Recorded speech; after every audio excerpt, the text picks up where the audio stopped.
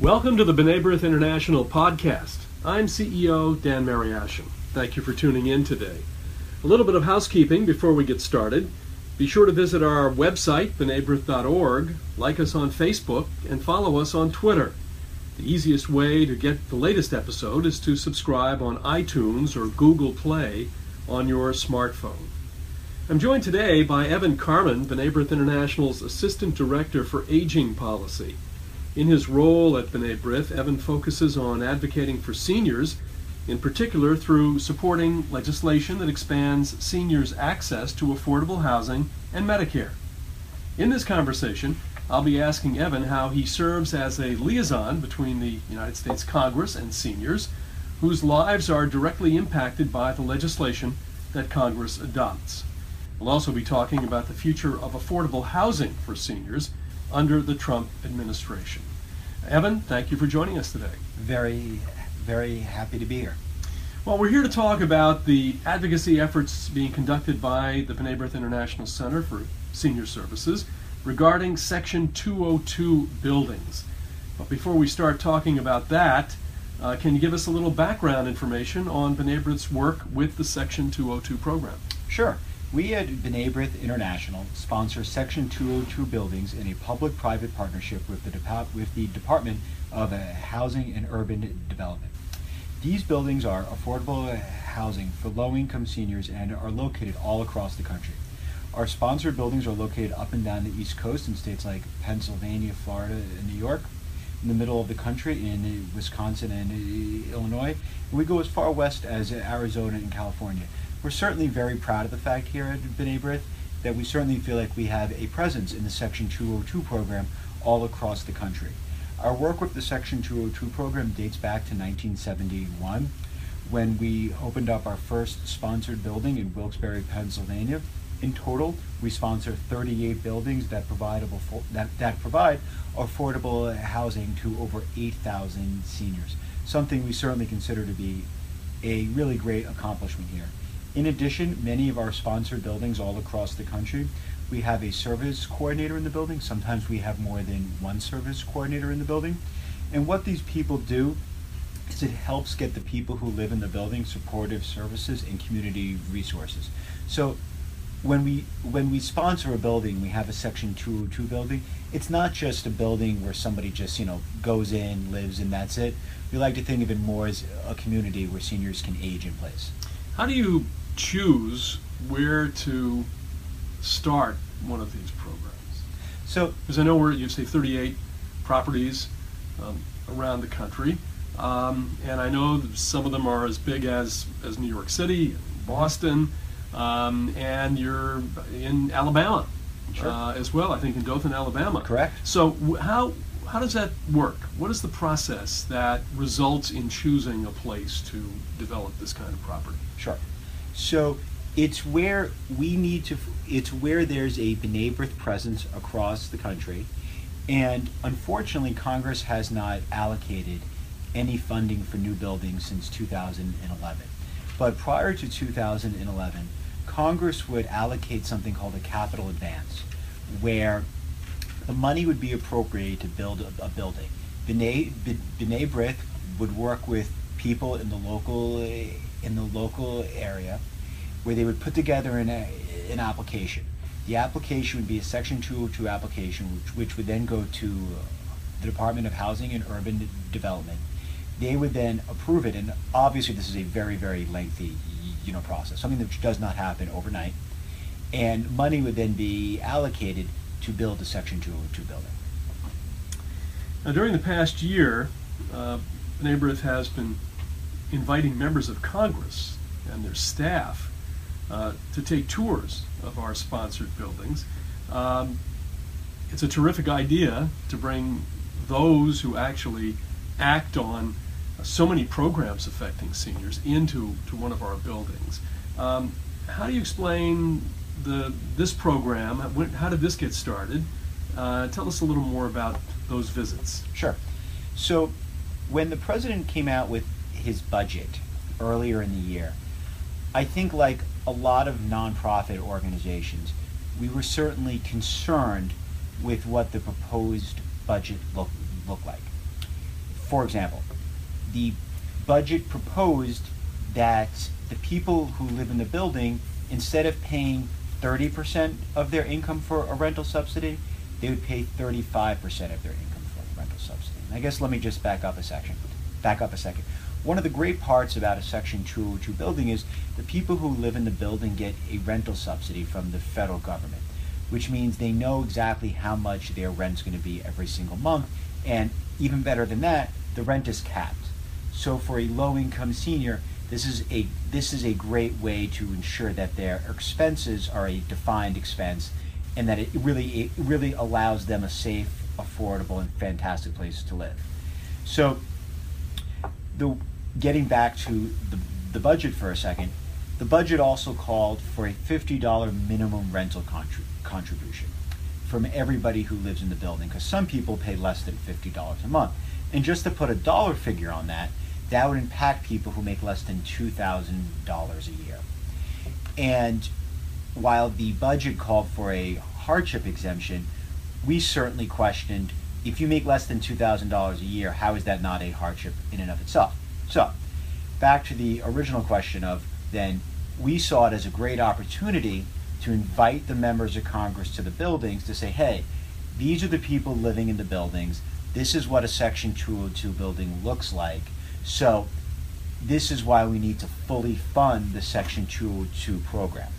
So it's a great opportunity for that, and as you also mentioned beforehand, B'nai B'rith just doesn't advocate on affordable housing for seniors. We also advocate on Social Security and Medicare and really other vital programs for seniors. So when we bring the member of Congress into the building, it's a great opportunity to talk about, hey, the people in the building, they're not just benefiting from a rental subsidy. They're also benefiting from the Medicaid, program. Here's A, B, C, and D on how they benefit from the Medicaid, program. I think it's important to mention at this point that these buildings that we sponsor are non-denominational, and that the residents are both from the Jewish community and from the non-Jewish community. When you've entered into this kind of arrangement, and a very successful one with the federal government, with the Department of Housing and Urban Development, of course, that's the way one carries forth these projects. So it's important to mention that as we continue this discussion. So you brought members of Congress. Who actually has, who's come through for the tour so far? Sure. So I know you have a long list. Yeah. Well, we're certainly pleased that Congressman Raskin, Congressman Cartwright, Congresswoman Meng, and Congressman Dent have all come to visit B'nai B'rith-sponsored buildings all across the country. And I think the best part about this list, it's both Democrat and Republican members of Congress. So, because we think it's super important to try to make the Section 202 program as much of a bipartisan program as possible. And what I think is even better is three of those members of Congress serve on the House Appropriations Committee. And what the House Appropriations Committee does, it is responsible for writing the bills which fund the government. So consequently, they write the bills which include rental subsidies for people who live in Section 202 buildings. So getting the members of Congress who are responsible for dealing with the budget into the buildings to see how the money in the budget is being spent is really a fantastic opportunity for us, and really more importantly, a fantastic opportunity for the people who live in the Section 202 buildings. I think you've been on the tours that have taken place so far. So does a member of Congress walking through the building have an opportunity to speak to residents? Is there an opportunity, let's say, in a town hall style format, or do they just go apartment to apartment? Tell us a little about that. Sure. So one of the things we like to do during a tour is we like to split the tour into two parts. The first part is the tour in and of itself, where we like to show the member of Congress a common room, a library, because many of our buildings have a library, computer rooms, which is fantastic. If the building has a dining hall, we certainly like to show the member that, and we also want the member to see a sample apartment. Let them see where the people in the building live. After that, as you mentioned, we love to do a town hall style format.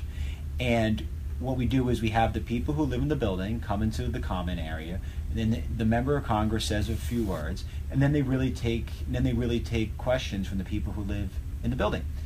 And I always say that, we can go up to Capitol Hill at B'nai B'rith International, and we can champion senior programs all the time.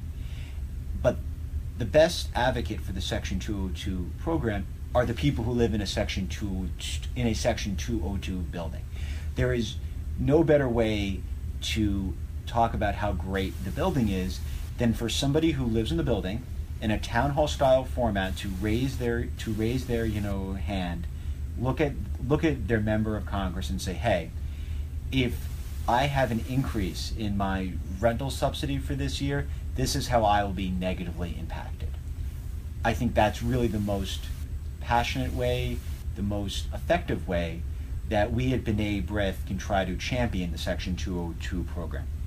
Also, it's a great way for the people in the buildings to talk about how they benefit from Social Security, Medicaid, and Medicare. Just to give a really good example, we had Congressman Dent at our sponsored building in Allentown, Pennsylvania. And he took questions for about 40 minutes from about 90 people who live in the building. So it was a really full conversation, a lengthy conversation. We really talked about a lot of topics. And the people who live in the building were able to ask questions of Congressman Dent and say, hey, what are your feelings about the Affordable Care Act? What happens if we repeal it? What do you think would be a good replacement? Where do you see the future of Social Security going? And he was really able to, talk about what's real in DC, what they maybe hear on the news that's not as, what might not actually occur. And he was able to, quiet people's fears. For example, somebody raised a really good point when they said, if I lose my rental subsidy, I could be negatively impacted, and here's why. And the congressman was able to come out and say, well, I certainly can't make any promises. I am confident that we'll be able to fund the rental subsidies appropriately. So I think it's a really great opportunity for people to hear directly from their elected representatives. Well, you're not only taking members of Congress, you also take staffers. Yep. And we know that there's always follow-up to be done, and that's where the staffers come in to this picture. How many staffers have you taken through? So far, we're pleased to say that we've taken 11 staff members to 7 B'nai B'rith buildings across the country. 3 of those staff members are from the Appropriations Committee, which help write the bills which fund Section 202 buildings, and two members are from the Senate Special Committee on Aging. We actually just recently took them to our sponsored building in Reading, Pennsylvania. And the great part about taking staff is, well, a few great parts, is that one, obviously staff in Congress have a lot on their plate. So some of the staff, understandably, aren't as familiar with the Section 202 program. So it's a great opportunity to, just introduce them to what a Section 202 building is, the type of people who live in a Section 202 building, and how they benefit from the 202 program. Also, when we get appropriation staff in there, the staff who works on the Appropriations Committee is responsible for doing the managing of the accounts, in particular as it applies to us, the Section 202 account. So getting them in there, allowing the staff to see directly how the accounts they manage, to put a personal face on it, is really beneficial for us. And what I guess we're also hoping occurs is that the staff goes back to their boss in Congress and says, hey, I just took a great tour of B'nai B'rith property. If you didn't know about the Section 202 program, or you're not as familiar about it, here, let me spend the next five minutes and tell you about what I've done. So, we'd love to have every member of Congress come to a B'nai B'rith sponsored building all across the country. Understandably, that might not occur. So if we can get as much staff in there, that's a great way, then hopefully it'll reach their boss. And, we're very fortunate at B'nai B'rith. One of our sponsored buildings is in Silver Spring in Maryland, right outside of DC. So it really is a great opportunity for us to go with a staff member in Congress, take them up to the building in Silver Spring, Homecrest House is the building, give them a tour, have them talk to the people in the building, and then bring them back So, they're basically only out of their office for about two and a half hours, let's say. So it's a great, easy, and fun way to talk about the Section 202 program. And your plans for the coming 12 months? Our plans for the next coming 12 months is to continue to get as many of the members of Congress and many staff in the building. We're certainly working hard now. We hope that we'll be able to announce another one rather shortly. We certainly have a member of Congress in the pipeline that I think within the next few weeks we'll be able to announce is going to be coming to a B'nai B'rith building, and to continue to get staff to come to the buildings, because is to really get the word out about the Section 202 program as much as possible. Well, that's a good way to ease into my final, but what I feel is a very important question. As we look to the future, what's the current state of low-income affordable housing for seniors? And if I can take it one step further, what can we do to move this program back to where it was when there was much more activity in terms of developing properties to provide more affordable housing for more of our seniors? So I guess to answer your question, the current state of affordable housing for seniors is that the rate of seniors is increasing at a higher rate than we're building affordable housing, unfortunately. As the Section 202 program stands today, we're not building any more buildings, unfortunately. We'd certainly love to build more buildings. That would be the dream scenario. The people who live in the buildings are continuing to get a rental subsidy, and that's something we champion for every day. The best way now to build a affordable housing complex for seniors is through the low-income housing tax credit, something we've certainly benefited here at B'nai B'rith. But we certainly call on Congress to provide more funding to potentially someday to continue to build more Section 202 buildings. Maybe over the next few years, if Congress, if they're able to, what's the word I'm looking for? If they're able to prioritize, and maybe more types of funding become available, we'll be able to build more buildings. But at the moment, unfortunately, that seems to be very unlikely. Nonprofits, especially in the affordable housing community, are really just trying to scrape for as many pennies that are potentially on the table.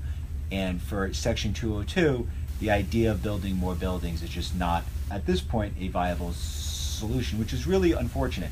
Because one of the great parts about the Section 202 program is that it does, in fact, save the government funding. For every 3 people in a Section 202 building, it equals 1 person in a nursing facility. So while we have to spend a little bit of money on the front end, it will save the government money, because so much of what the nursing facilities in this country are funded through the Medicaid program. So by spending a little extra to build more buildings on a Section 202 building, it'll save on the back end. But unfortunately, at the moment, Congress has not, as I said, allocated as much money for that as we'd certainly hope there to be. Well, we operate and have since 1970 with this program on the biblical injunction to honor thy father and thy mother, and that's really what we're doing here on a non-sectarian basis. And Evan, thank you for the work that you do to try to advance this program and to bring it back to that place where there was so much activity to provide housing for seniors. Well, that's about all the time we have for today. Thank you, Evan, for joining us. Happy to be here. Thank you, everyone, for listening to our podcast. Please visit our website, bnaibrith.org, like our Facebook page, follow us on Twitter, subscribe on your smartphone through the podcast app for iPhone or through Google Play for Android. And lastly, tell a friend about us. For my colleague, Evan Carmen, I'm Dan Mariaschin. We'll talk to you next time on the B'nai B'rith International Podcast.